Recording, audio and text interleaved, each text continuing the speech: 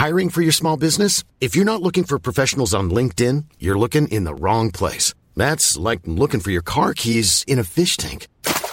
LinkedIn helps you hire professionals you can't find anywhere else, even those who aren't actively searching for a new job but might be open to the perfect role. In a given month, over 70% of LinkedIn users don't even visit other leading job sites. So start looking in the right place. With LinkedIn, you can hire professionals like a professional. Post your free job on linkedin.com/people today.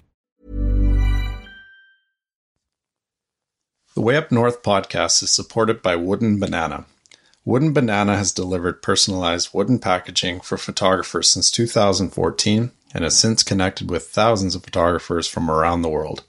Their handmade wooden products range from CD and print boxes through to custom USBs, all individually engraved with your branding, giving your client delivery the love it deserves no matter where you are in the world. Wooden Banana has partnered with Way Up North for 3 events in a row and is offering a 10% discount on all their products using the purchasing code 110. So give them a look at woodenbanana.com or follow their store and Instagram via the hashtag woodenbanana.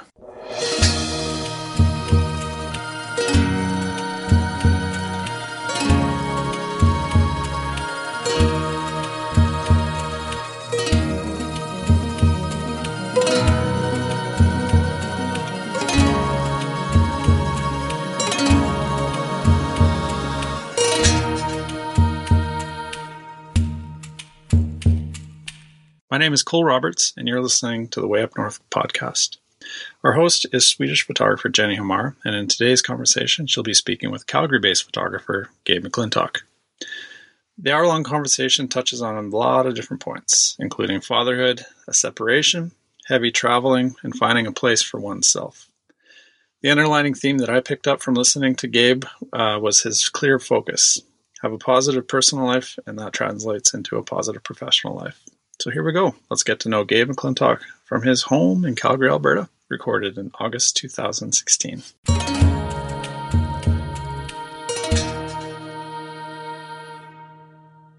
I tell everyone I have friends that don't have kids and they're like, I'm so busy and I'm so tired. I'm like, you haven't. There goes one. Yeah. There goes the other. I'm like, you don't even know. Like, you have no idea. Like, you have no idea. No. I know my sister, she'll be like, it's been like so many days since I've just had like a day for myself to just be like, just sit on the couch and, you know, watch trashy TV. I'm like, don't, shut up. Yeah, totally. Yeah, I got it. It's, yeah. So you know. All right. Kids are another level. So cool. Anyway. We're here now. This is awesome. And what I'm going to do is just, I don't know if you've listened to any of the other podcasts, but no. I haven't had a chance yet. That's good. Yeah. That's good. No, but it's good. So that way you're just going into a kind of gold. I'm just going to record our voices. So no video or anything. And then, yeah, I know. Obviously, thank God. Which I accidentally did in the beginning, which I'm sure Jakob and Cole were like, and yeah, that's annoying. And basically we'll just like have a conversation, like not, you know, and I just want to like get to know you, not necessarily like only talk about photography or you as the photographer or, you know, all that stuff, but just you as a person and stuff. So, okay. So yeah, and then we'll chat for about an hour. Okay. So your gorgeous girls are walking behind you there. They're so sweet. So how old are they, and what are their names? 8 and 6. My oldest her name's Asia. My youngest is Ella. Okay. 8 and 6. So we both have 6-year-olds at home. Yeah. 6 going 16. So 6 going on 16. Yeah. It's funny. They know everything at that age, right? They just have all the answers.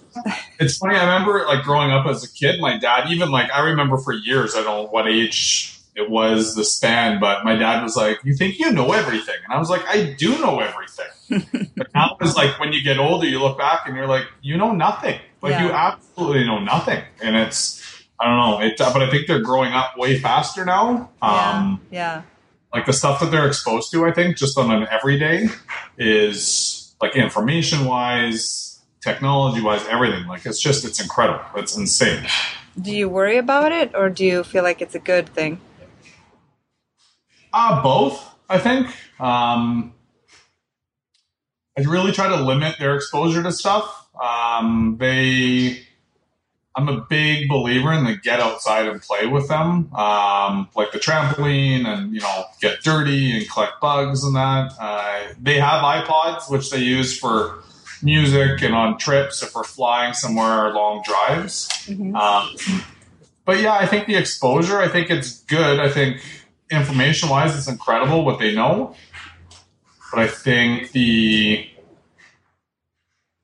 what they're exposed to in this, I think like the over-sexualization of stuff on TV is insane.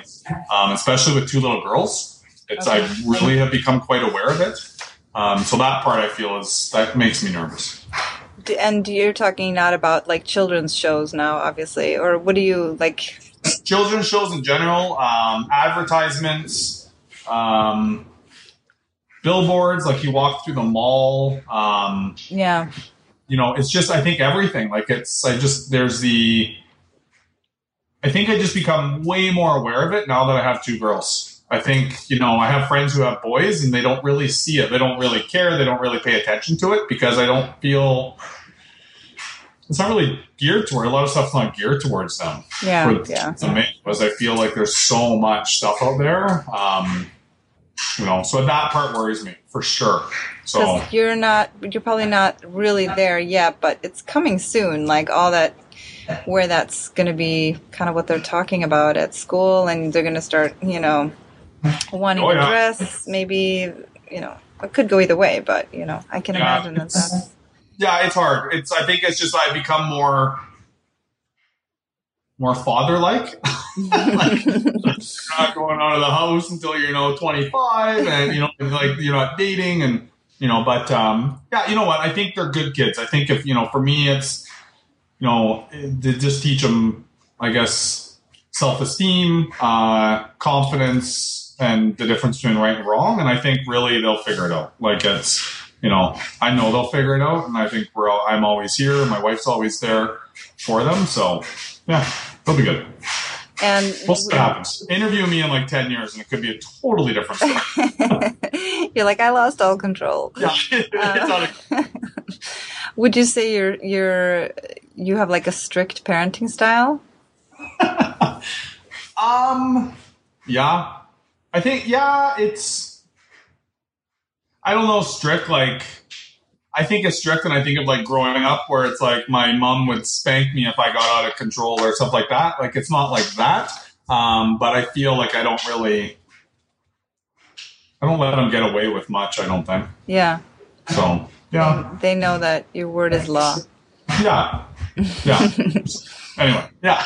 No, I get that. No, I just know that, like, there's a lot of differences across cultures, too, of kind of parenting, and even the whole like spanking issue and all that kind of stuff is so different from. I mean, like here in Sweden, that's even illegal. You're not allowed to spank your kids. And I've had some discussions with people who are like, "Whoa, that's wrong to make that illegal. That should be my right and stuff." So that's all over the map. I agree. I think when government puts their hand in your personal business, I think that's where it becomes there's that blurred line, I think. I know traveling, even I was in Amsterdam last December, and what kids are exposed to there and what they're exposed to here is totally different. Like the stuff they talk about and what's, what life is there as a kid growing up is so bizarre. Like not bizarre, but just different. It's a different world. But the family I was staying with, she had 3 kids, and the kids were like incredible. Like, but their exposure to stuff was just like, whoa. Like what they talked about and what they've seen, and the freedoms they have, I guess, riding their bike to school, miles and miles one way. Like here, it's like you don't let your kid go off the front lawn. But there it's like, well, as soon as they can ride a bike at 8, they're riding like 3 miles to school. Yeah, that does happen. And here, I think you would almost be, the kid would be taken away if that were to happen. Like if the police caught that, it would be like, well, you're child neglect. And so I think that's part of why I love to travel, because I get to see these different cultures. And I think it's really this amazing way to, you see how other people live. Yeah. And it's okay. It's, it's not exactly how you do it, but I think it's a good way to kind of mix everything. And, that exposure, I think, is a good thing. And that's good. Do you think you'll expose your daughters to the travel lifestyle somehow? Yeah, I have. I think last year, like they've probably been on an airplane 15 times, 20 times. Okay. They have passports. They obviously don't go on all the trips or all the travel that I do, but I really want them to have that ingrained in them. I didn't travel growing up. We couldn't afford it. Like the biggest trip was camping, like to the mountains. Like that was our trip. One of the first trips we went on an airplane, my parents took me to Las Vegas, and I wasn't even 18, so I couldn't even do anything.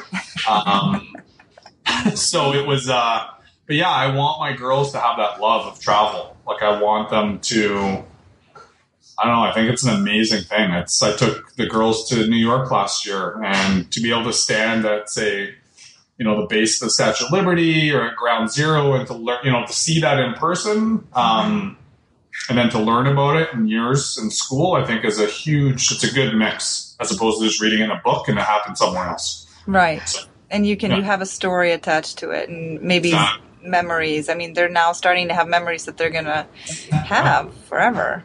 Exactly. Yeah. But so the travel thing is good. And those trips would be like trips you take with just them, not like combined wedding trips. Yeah, no, they're combined. So if I'm doing, if I'm working somewhere, it's, usually it will be add a few days or go, like a week before and do the family stuff and then end it with work, or do work and then, do a few days after with the family. So it's always combined. Okay. Most of it's 99% of the time is combined.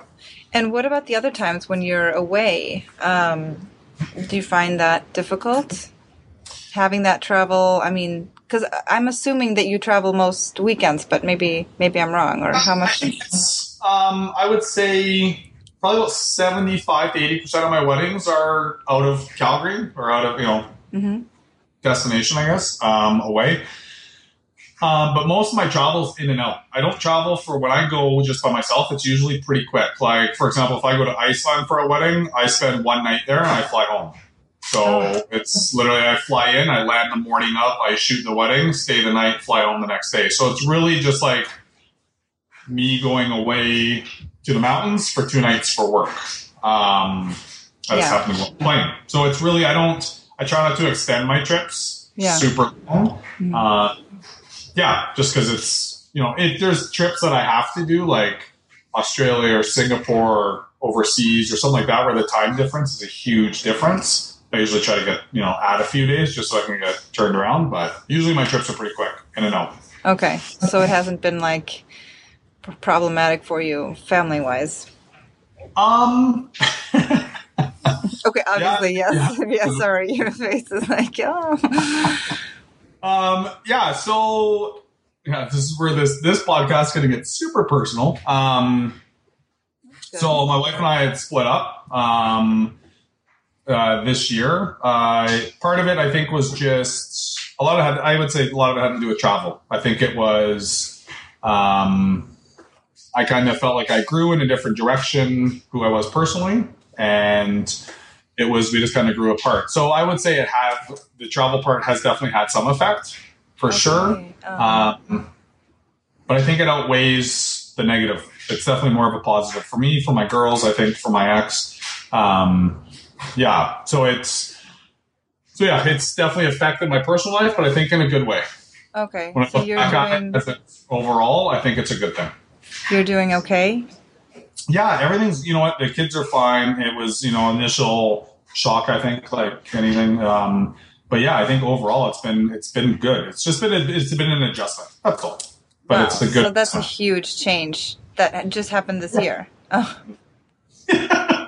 Yeah, this has been one of those years. I think 2016 will be the year where it's just like, it's funny. I was asked at a conference earlier this year about my travel and all this stuff and family. And it was 2016 has kind of been the year that I've dreamt about since I started shooting weddings like 12 years ago. I've always wanted to travel. I've always wanted to teach. I've wanted to shoot destinations in these beautiful countries. And there was that fine line where I wanted to keep doing it and take on all this stuff and all these opportunities, but it was in the back of my head. It was at what expense was it? Because I didn't want to resent my family in 10 years for not doing it. Right. So yeah, it's been a crazy year for sure. It's been this year of a lot of growth personally, a lot of change personally, a lot of growth professionally.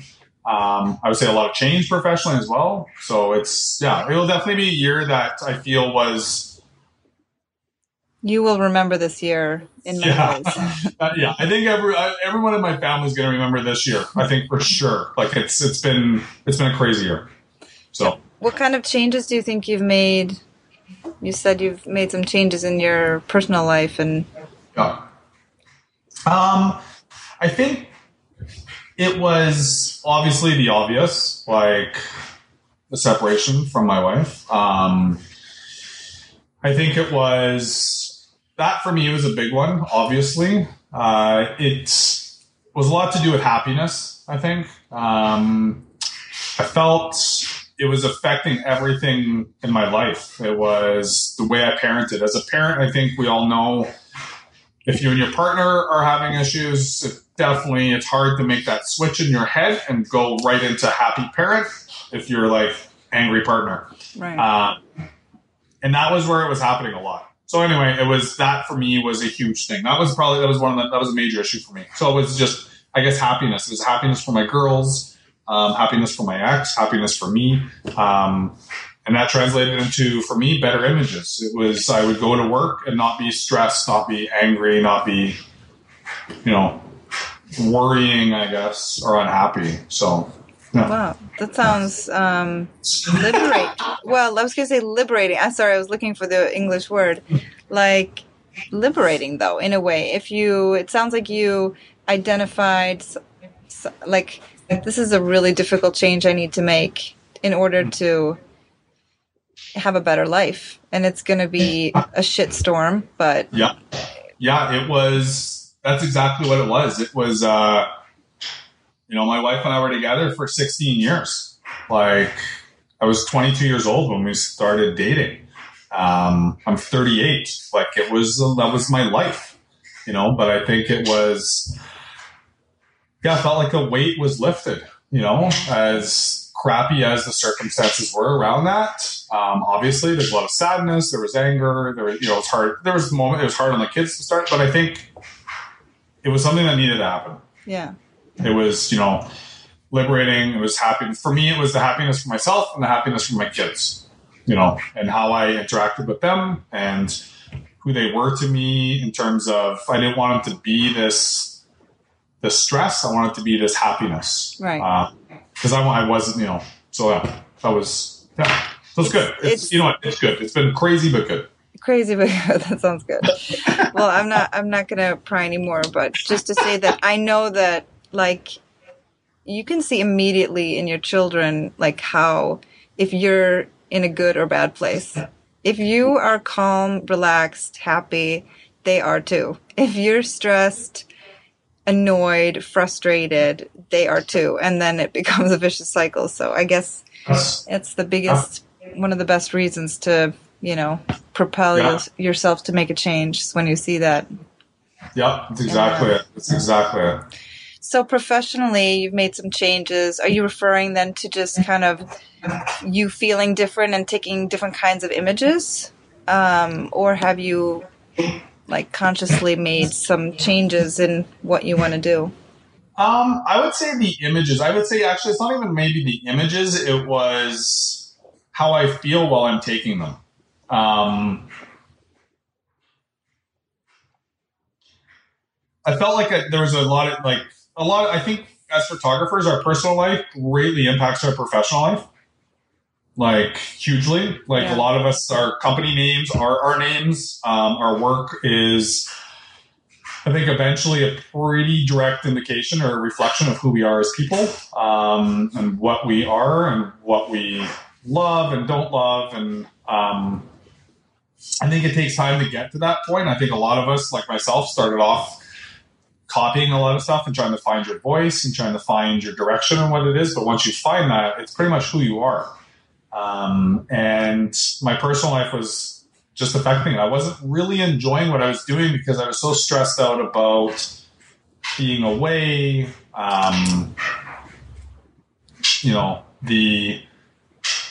The attention that I would be coming back to after I was away, like it was just, I could never enjoy it because I was like worried or in my head or whatever feeling it was. Guilty or whatever. That's the word. Guilt. That's exactly the word.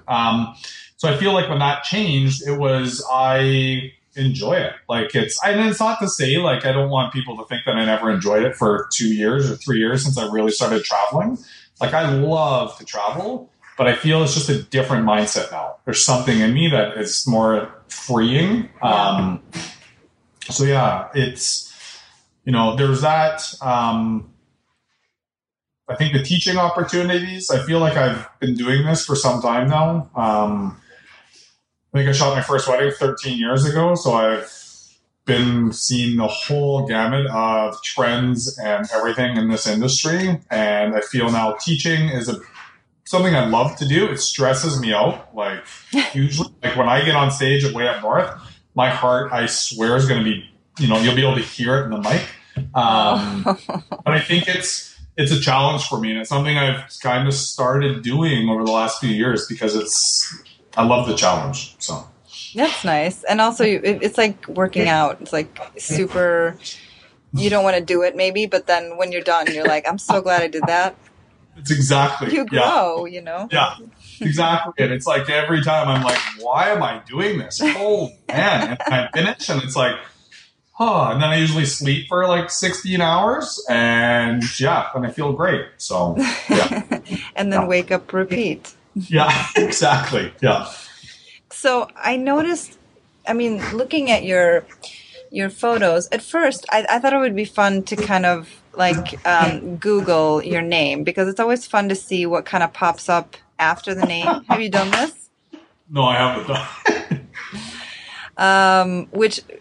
Yeah, by the way, I used to not do that because my maiden name, there was like a porn star with the same name, so that was that was not fun. But in your case, when I type your name in, there's like the following words come up behind it, which I think is interesting.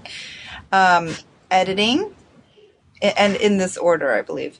Editing, boudoir, gear, shot kit, which is maybe some blog or something that you wrote on. And then look. Not sure what that means. I don't know what look means. It's like, how do I get the Gabe McClintock look? I don't know. Oh, that's it, yeah.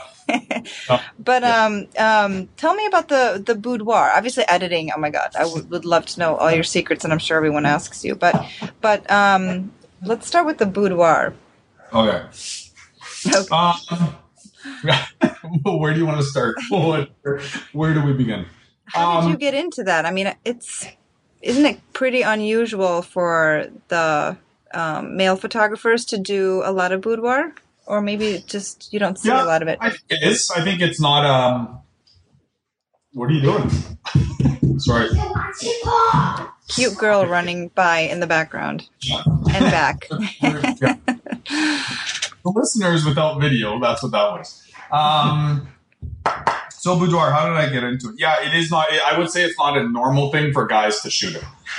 When I started shooting it, it was like a change. It was something different. It was something completely opposite than weddings and couple work. It was slow pace. I didn't have any timelines. Yeah. And it was like a creative outlet, I guess. There was another side to that is a few years ago when I started shooting it, I had a hard time with the way boudoir was being portrayed in the industry. My personal opinion on it is I don't see the term. What is the term? I'm totally at a loss for the word now. Anyway, I didn't understand how getting dressed up and not looking like yourself was liberating to a female. Right. It was like this empowerment. That's the word. This is female empowerment. I couldn't figure out how wearing clothes you never wore, looking like you never look, doing your hair like you're never going to do it again, having skin like a Barbie doll in Photoshop. I was like, how is that empowering? How is not looking like yourself good? Yeah. So I was like, okay, I want to shoot these totally different. I want to shoot these when I started. I want to shoot them on film. I want to shoot them in the bedroom, and I want to shoot them in their own clothes, and I'm not going to offer any hair and makeup. So they're going to have to do their own makeup because I want them to look like how they look on a Tuesday or how they look on a Friday night going out with their boyfriend or girlfriend or husband or whoever they go out with. So that was kind of the reasoning behind it when I started. Then it became this... I stopped shooting it on film. I started shooting it on Leica cameras. And it was this challenge to me because I was shooting them in clients' homes. So I had no idea what I was walking into. Yeah. I couldn't scout out a location. Like I couldn't say, hey, can you let me in your bedroom on Tuesday? So before I shoot. So I had no idea. I would only figure it out as soon as I got there. And sometimes the lighting was great, but more often than not, it was horrendous. It was really bad. Like basement suites, window, 3-foot window, 6 feet up on the wall. Like there was no light. So it forced me to see light differently, which I feel definitely changed my wedding work, because my wedding work got quite a bit darker when I started to shoot more boudoir. Because I started to figure out how I started to see light differently. I started to look at the way light lines the face or the skin or the body or a shoulder or how I can control it. So you continued to shoot in these women's bedrooms. I mean, you didn't, or did you start using kind of more like light? I mean, you weren't using any like their bedroom. It's always been in their bedroom, and just daylight or available light. Yeah, available light. And I would, there was times when if it wasn't in their bedroom, it was in a hotel room where they were staying. Like if I was traveling. I would do that. Like if I went to Vegas, I would do a session. A lot of the people who hired me were either photographers, especially during WPPI. Like if I went to WPPI, I would usually shoot, not a photographer. But yeah, it was just this challenge. I never brought reflectors or artificial lighting. It was really, I just walk in, see what I have, shoot for an hour, create. It wasn't a ton of images. It was never really about the money for me. It was just about pushing myself creatively. It was about this. How can I create amazing, beautiful images out of super limiting locations? Yeah, which is a great kind of school. Yeah, it's a great challenge, right? Yeah. It was, I didn't charge a ton for them. Again, it wasn't a business thing for me. Like my weddings were fine and I shoot enough weddings and do all that stuff. So it was really just this creative outlet. It was just this way for me to push myself. I mean, those images are, I'm just going to say for those people listening to check them out because they're just stunning. Thank you. They really are, and I agree that they're more empowering because they're real. They're not, like you said, they're not wrapped in like a huge lace veil or like airbrushed or where you like take away cellulite thighs or I mean like. It was never this. So flattering. This like, let's bring in hair, makeup stylists. Let's have 18 people in the room and do outfit changes and all that. It's like really just wear a tank top and shoot it in your bed. Like it's just a normal location. It was nothing special. So I've actually stopped shooting them though. So I've actually taken boudoir off my gallery and I don't shoot them anymore. Okay, you don't. All right. Yeah, because I noticed it's not on your website. No, so it was on my website. I removed it probably about a month ago. It's all inquiries I don't take on anymore. I feel like for me, it was this creative outlet, and I feel like I've done what I needed to do with it. Yeah.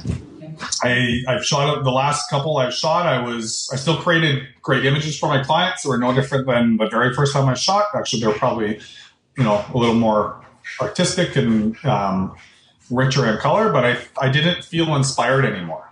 Okay. So it was, and that's the only reason why I was shooting it. It was nothing more than just that. And I was like, well, if I don't feel it anymore, I don't need to shoot it. It's not, I'll just try something else now. I don't know what the next thing's going to be for me. Yeah. But my boudoir work was this great, 2 years of creative learning and playing with light and, all this stuff. But now it's just like, I'm done.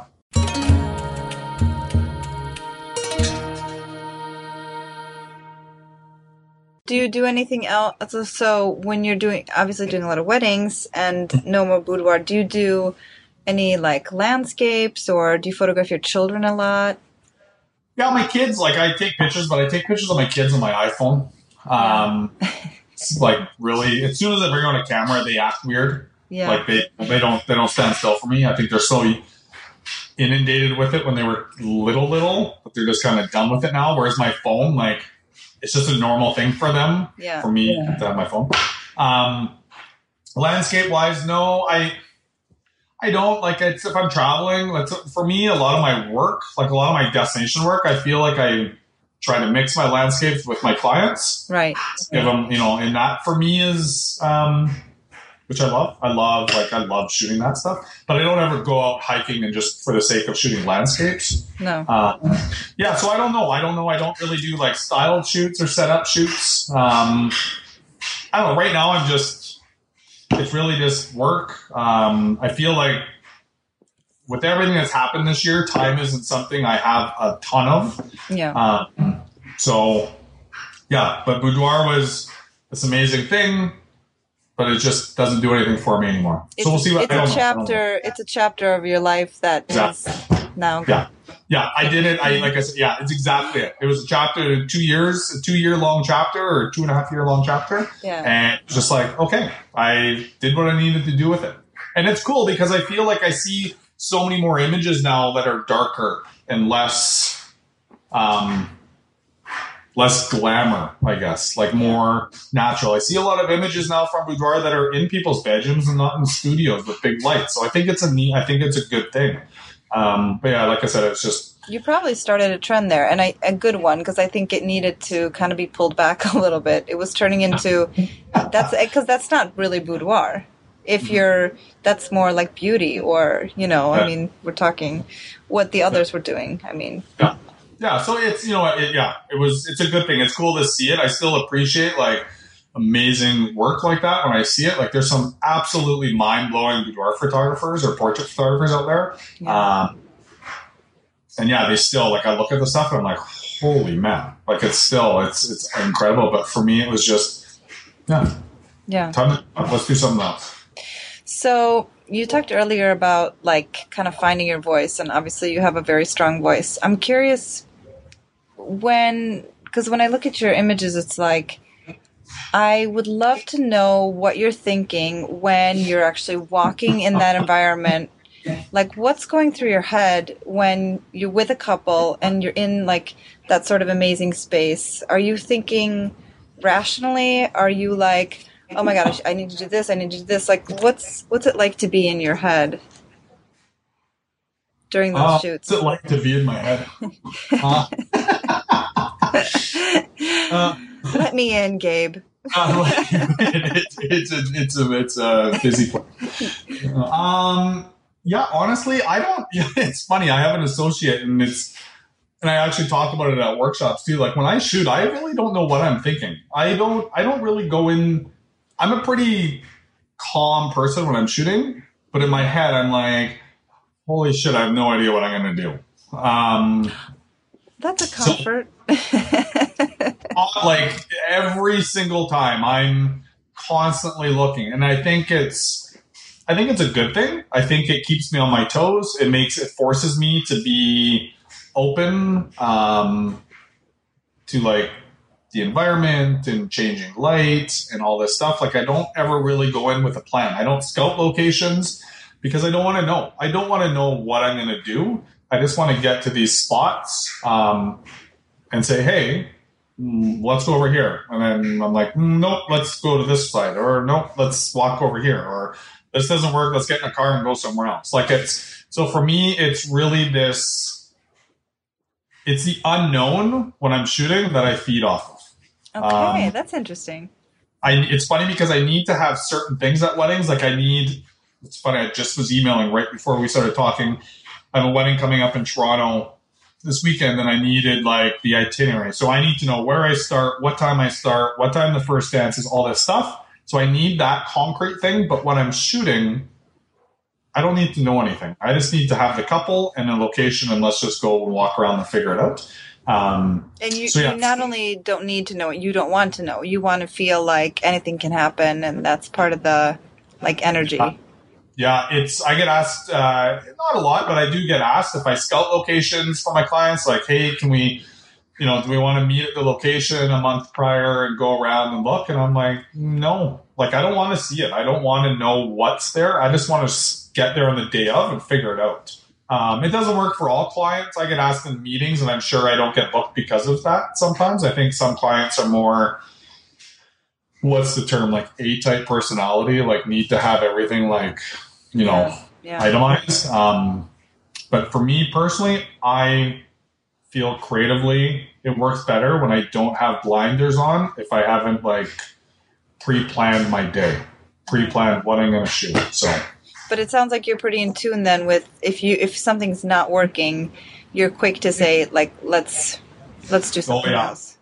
Yeah, I tell my clients I'm brutally honest. Like I'm not going to just shoot for the sake of shooting. Yeah. If it doesn't look good, I'll be like, hey, no, let's just go. Like if I put them in a position or I set them up or something and I'm looking at it and it just doesn't work, I'll do my best to make it work. Like if I just know if I know I can make it work, then I'll work to get it to work. But if it's not working, I'm not just going to sit there and shoot for the sake of shooting. I'm like, no, we got to go. Let's go somewhere else. Because I bet a lot of people would be like, while I'm taking about 100 photos of this, I'm thinking wildly, what can I do now? What should I do? Oh my God, this is not working. I need to change something. But like there's that kind of... Yeah, and I think there's time, there's definitely moments like I know I talk about in my workshop, I have like a pose that I do with a client where I shoot from like quite far back.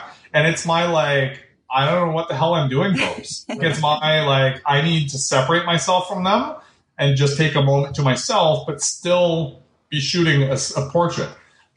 Because there's more often than not during the day, I have no clue. Like I know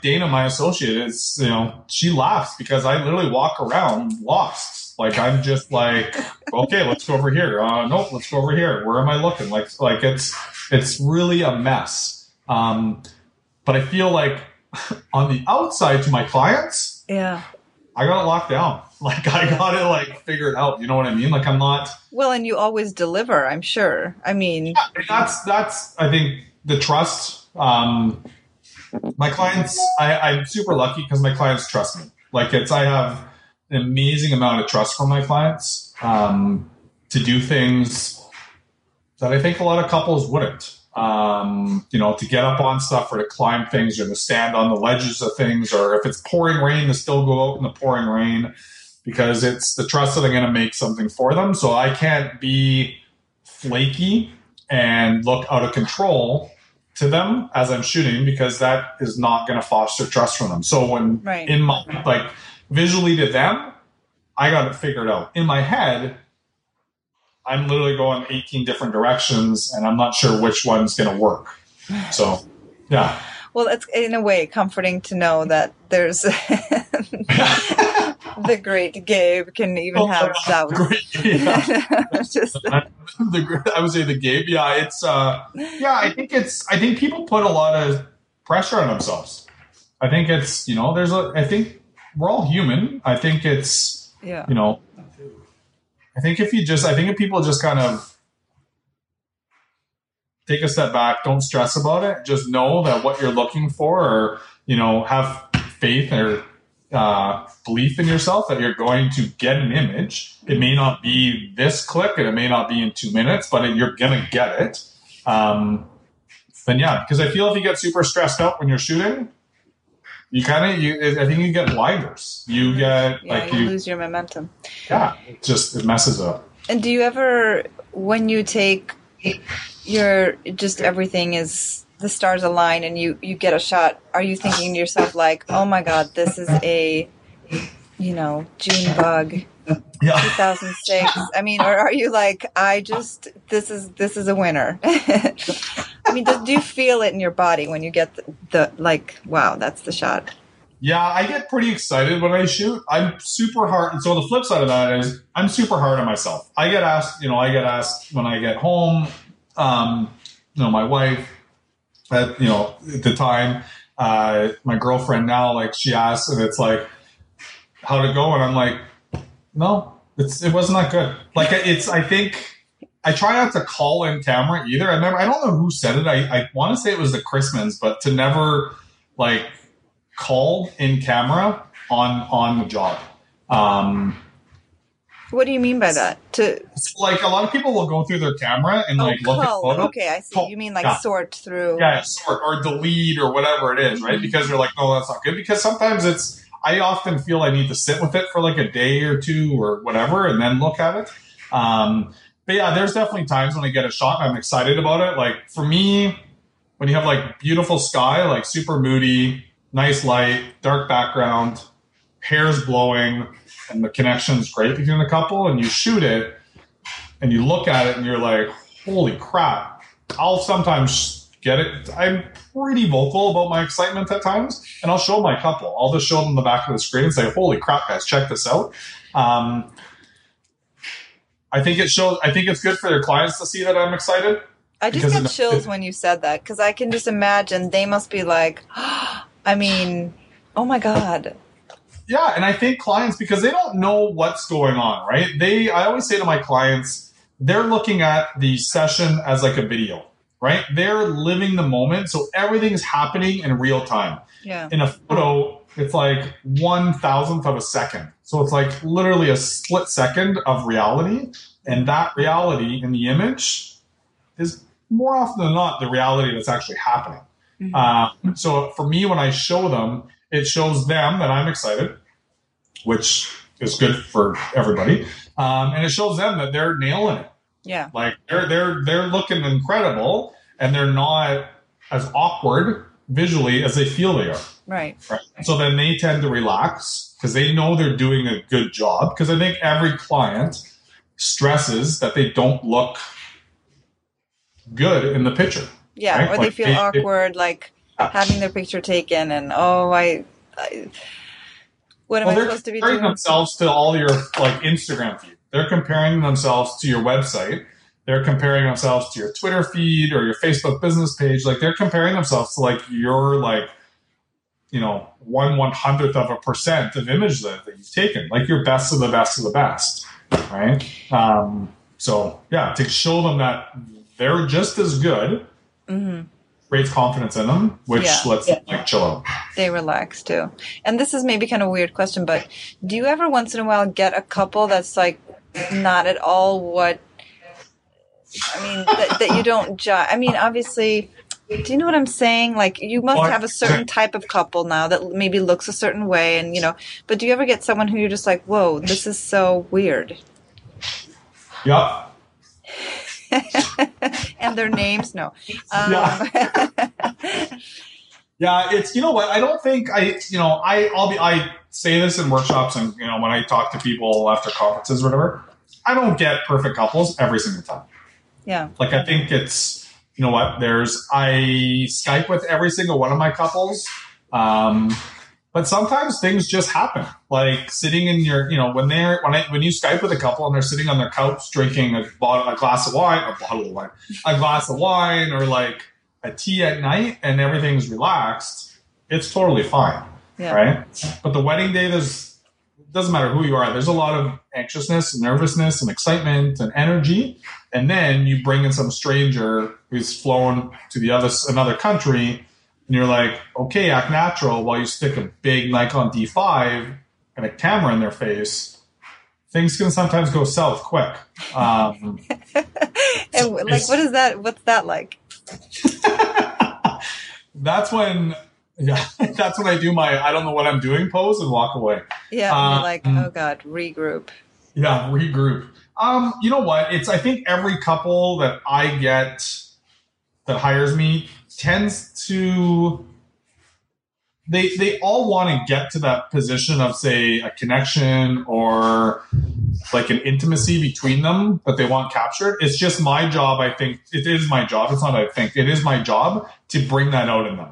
Yeah. Sometimes it's harder. Sometimes it's like within 5 minutes, the couple's like bang on and it's just like, it's super easy. And I really just got to put them in positions against backdrops and I just shoot. Other times it takes way more, I call it like sculpting, right? Like more, you need to hold her here. You need to put your hand here, tilt your head this way, drop your head, chin down this way. You know what I mean? Like sometimes it just takes more than others. But yeah, I think every couple's great. It's the amount of work sometimes to get them into those things. Yeah. Some couples are super nervous or shy or, I don't recently, like in the last few years, I don't really get couples who don't like to hold each other, but I have had clients in the past who really don't like touching each other.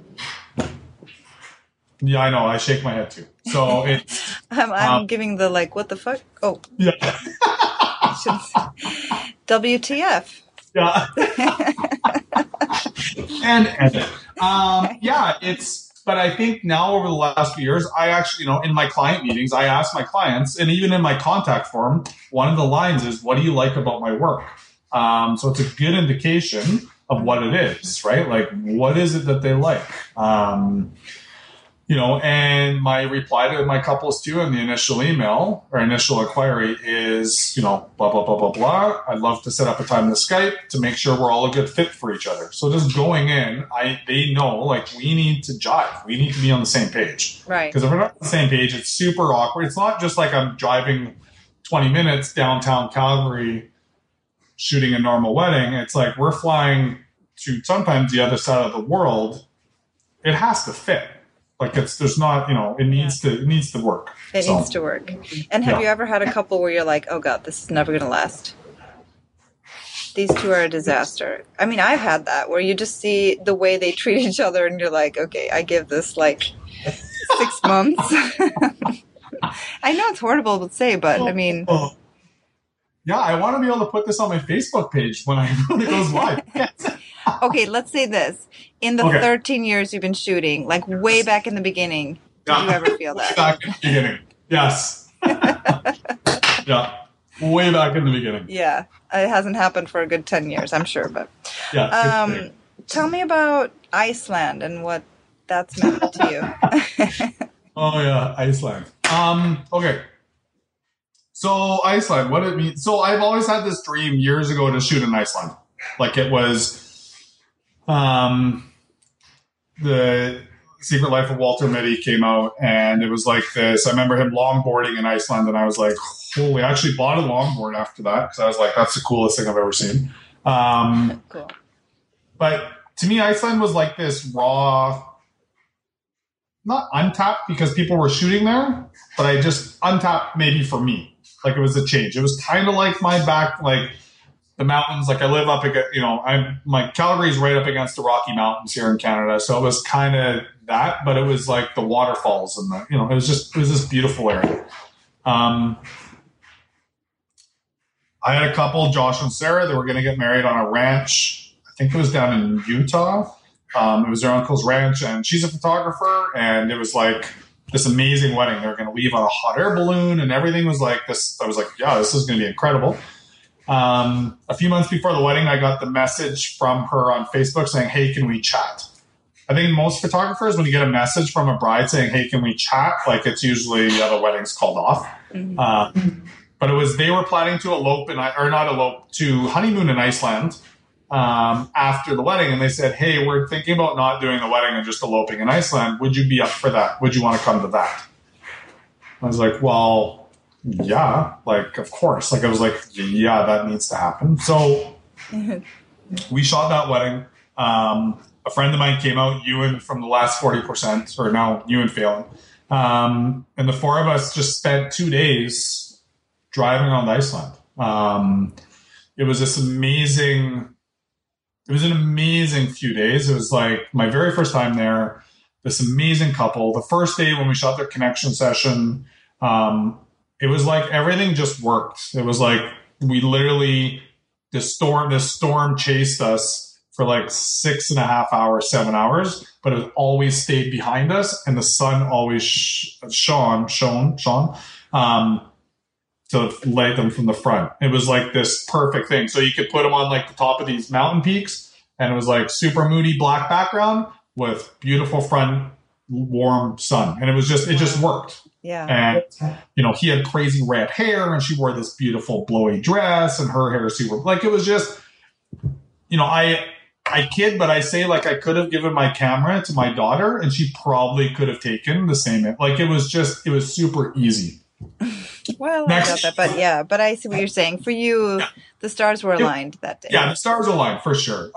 So that wedding, we shot it. I was super pumped about it because it was my first time in Iceland. The couple with Josh and Sarah were amazing. Junebug Weddings featured it, and then from there, it just kind of went out of control. It ended up, I got an email from somebody saying, hey, I saw your pictures on Reddit. I had no idea what Reddit was. I went on Reddit, and then like the next day I got an email from Yahoo in the States. And it was funny because it went on Yahoo's front page. It was like Barack Obama, Justin Bieber, Gabe McClintock, like on their banner for like 24 hours. And it went on the UK.com and .ca. So it was like 30 or 25 million people just on that site had access to it. Oh my God. And it just blew up. It went out of control. So that for me was kind of the start. I was shooting some destination weddings before that, but only like 1 or 2 a year. It wasn't really anything. It was something I've always dreamed about. I remember emailing some friends, Davina and Daniel, saying, how do you get into destination weddings? Like, how do you guys get into it? What's the secret? Like, how do I do it? And that was one of the things that helped for sure. So then it was, after that, it just kind of snowballed. I haven't been, I think it's funny. I get emails all the time from people asking about all these secret things about Iceland and where to go and all these secret things. And I've only been there, I think 6 times. Like I've been there quite a bit, I think more than my friends, but compared to like Jakob and Cole or the Kitcheners or Levi, like these people who have been there like 30, 40 times, it's just that one wedding. It seems like every time I go there, I get these amazing clouds and these storms that make for these beautiful images. It's funny because earlier you mentioned moody sky and good light, and I was thinking to myself, have I ever really seen that? I mean, like moody sky, they don't go hand in hand for me. But I mean, maybe this has to do with where you live, or just not having that eye. I don't know. Yeah, it's for me. Like it's, I love like bad weather. Like I really love shooting in bad weather. Like I used to like cancel my sessions or try to postpone them if the weather was so-so, or if it was kind of rainy or whatever. But to me now, it's like I find if the weather's bad, it allows your couples to connect better because they got to stay together to stay warm, which is kind of forces them to like hold each other. And it creates mood. Like it creates tension in the background. So you get like this calmness in your couple while there's like chaos behind them. And for me, I love that contrast. Yeah.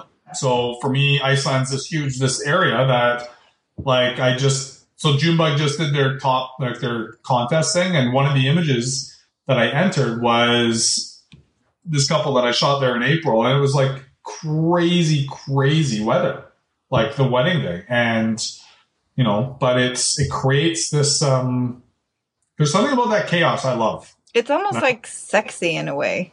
It is. It's like, super. Yeah. Because it's like not sensual, but just like, yeah, sexy is the term. Yeah, for sure. Like there's something about it. Yeah, there's like a tension there that's like interesting for sure. Yes. I would agree. I mean, that's definitely, definitely something to look for when you get that sort of, your pulse kind of increases or whatever. I think it's like it forces you because everyone's kind of uncomfortable. To me, I thrive in uncomfort. I thrive in the uncomfortable. I think that's why I speak, because I'm super uncomfortable. It's why I do workshops, because it makes me uncomfortable. It's partly why I travel, because I get uncomfortable when I travel to a country by myself and I know no one.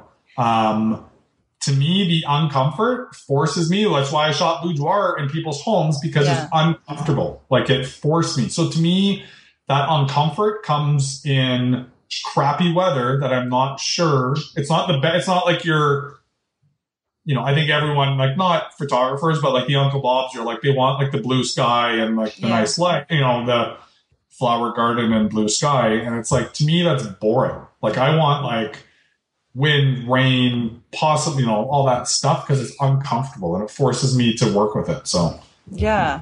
Oh, that's a huge inspiration. I mean, definitely for me, at least, and I'm sure for so many people. Oh, look at okay. Was that the 6-year-old? Yeah. Hey, Ella, what are you doing? We have a 6-year-old, like scooting in the background. Yeah, scooting behind me into the kitchen. Yeah. She's playing. It's like middle of the day for you, right? So it's like... Yeah, it's 2 o'clock. Yeah, 2 so they start school, first day of school is in 2 days. Oh. So youngest starts grade 1, and then my oldest starts grade 4. Wow, that's big. Yeah. So it's... grade 1 is like... Yeah, huge.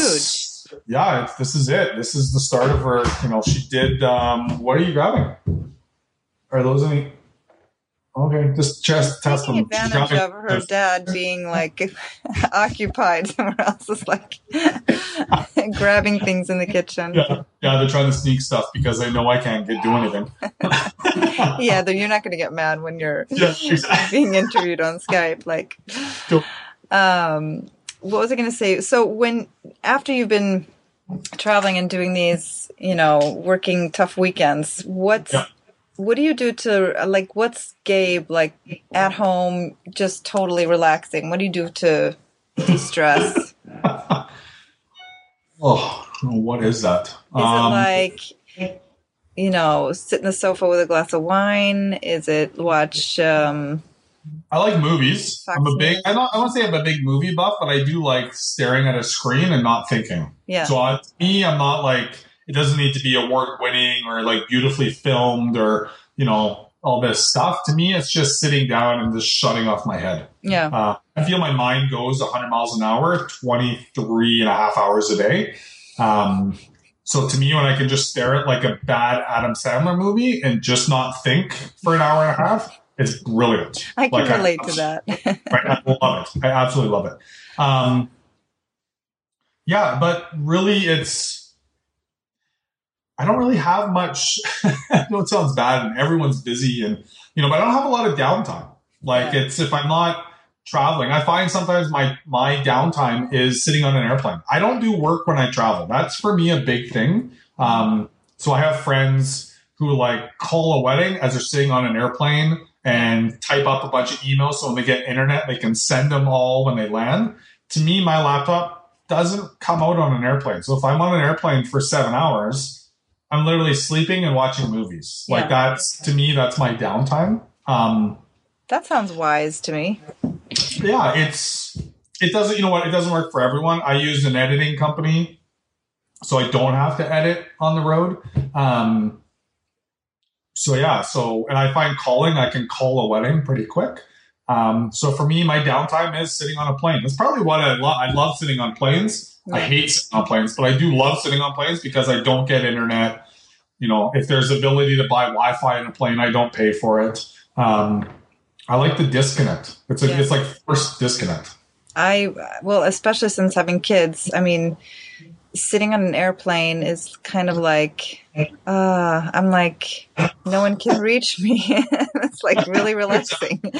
I put on my like noise canceling headphones and I just like relax. You just chill. Just chill. So that's awesome. Well, I can imagine that you have now, especially with the girls, and it's not like there's a lot. Downtime is different from now. Yeah. exactly. That's exactly it.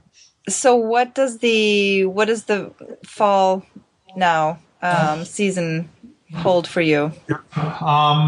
What's coming up in your calendar? So a lot of travel. So I hop on a plane in 2 days. I head to Toronto for a wedding. Okay. And then I'm back in Calgary. I shoot a wedding, and then I head to Vermont. And then October, I do way up north. Yeah, I was going to say Stockholm. Yeah. That is confirmed, right? It is, but yeah, so I'll be Stockholm for way up north, and then I get back, and I think like a day later I head to Vancouver for another conference. Beginning of November, I head out to the mountains. I'm doing 2 workshops with Fair, my Mexican brother from another mother, and then I think like 5 days after that, I head to the UK for a conference or a workshop, like a 2-day workshop. And then back to Toronto for a workshop, and then I head to LA in December Wow. for a wedding. Travel. Yeah, so it's going to be a crazy next few months, pretty much every week somewhere. But it's good. That's good. I'm looking forward to it. I feel like the next few months is mostly teaching, which I'm super excited for.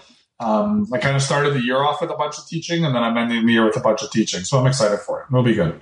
What would you say, and kind of to round things off, it'd be interesting to hear, since you do a lot of teaching now, what do you think is the biggest problem for most photographers in terms of what's getting in their way? Themselves. I think the biggest thing I see is this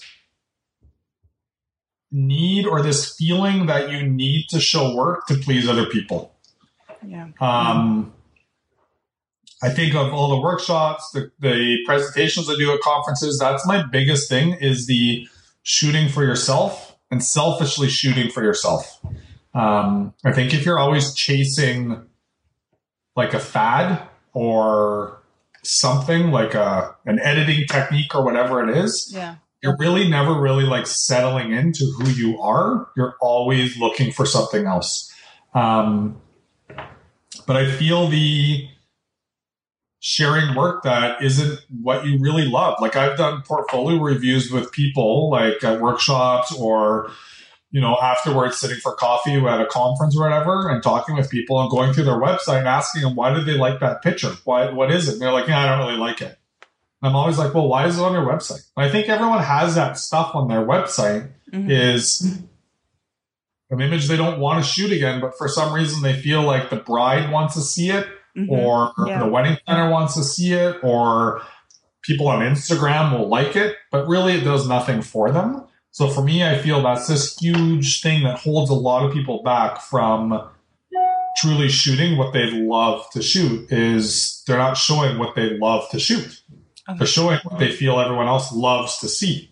Gabe, that is so good. Yeah, but it's really, I honestly, over the years of doing this, and even personally, like I will talk about it at Way Up North, and I'll show old work of what I was doing chasing the popularity game, the thumbs up game, the likes game. Yeah. It's what everyone does. Everyone does it, and either they're doing it now or they did it in the past. Yeah, definitely. It's something that I feel if you really want to like settle in and shoot who you are and be who you are as a photographer, you just need to stop showing shit that you don't want to shoot again. Like you need to start showing stuff that you want to shoot again.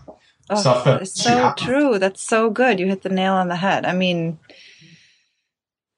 awesome. Yeah. Well, that's an awesome teaser too for Way Up North. Oh my God. I want to hear more, and I want to see. I love when people show, kind of. There's a term in Swedish for bjuda på sig själv. When you kind of like, you're not afraid to kind of put yourself out there and make a little bit of fun of yourself, or like, look at what I was doing. Not to say that it's.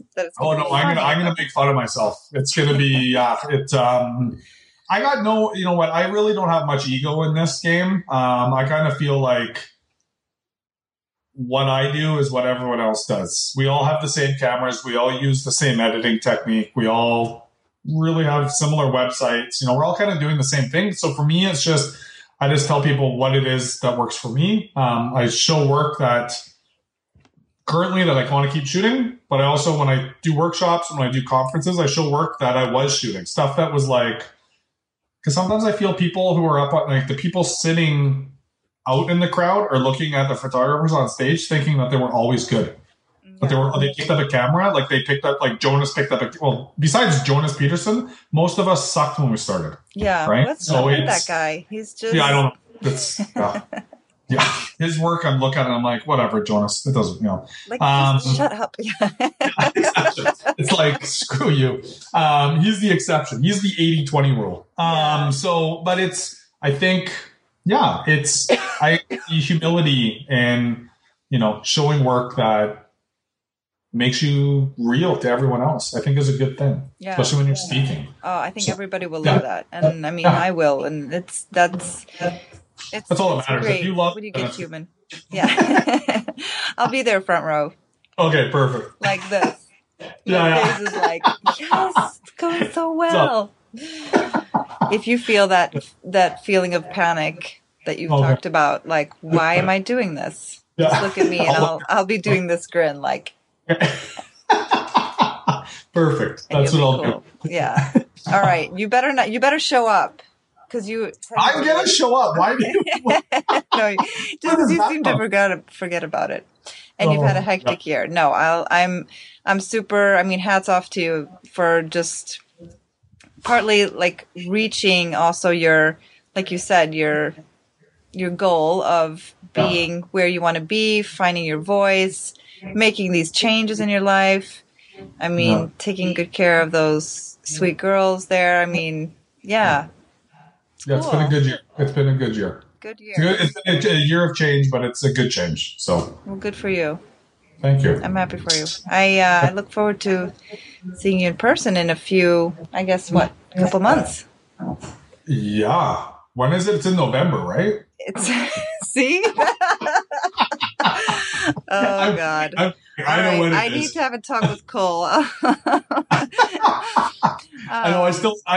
I'm sure they hate me because they've sent me like, it's like 30 emails I keep. I got it. Yeah. Anyway. It's in October.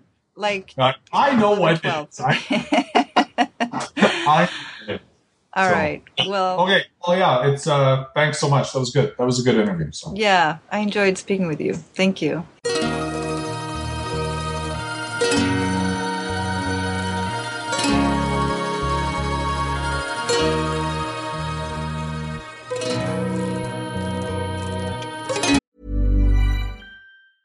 Hey, it's Paige DeSorbo from Giggly Squad. High quality fashion without the price tag. Say hello to Quince. I'm snagging high-end essentials like cozy cashmere sweaters, sleek leather jackets, fine jewelry, and so much more. With Quince being 50 to 80% less than similar brands. And they partner with factories that prioritize safe, ethical, and responsible manufacturing. I love that. Luxury quality within reach. Go to quince.com/style to get free shipping and 365-day returns on your next order. Quince.com/style.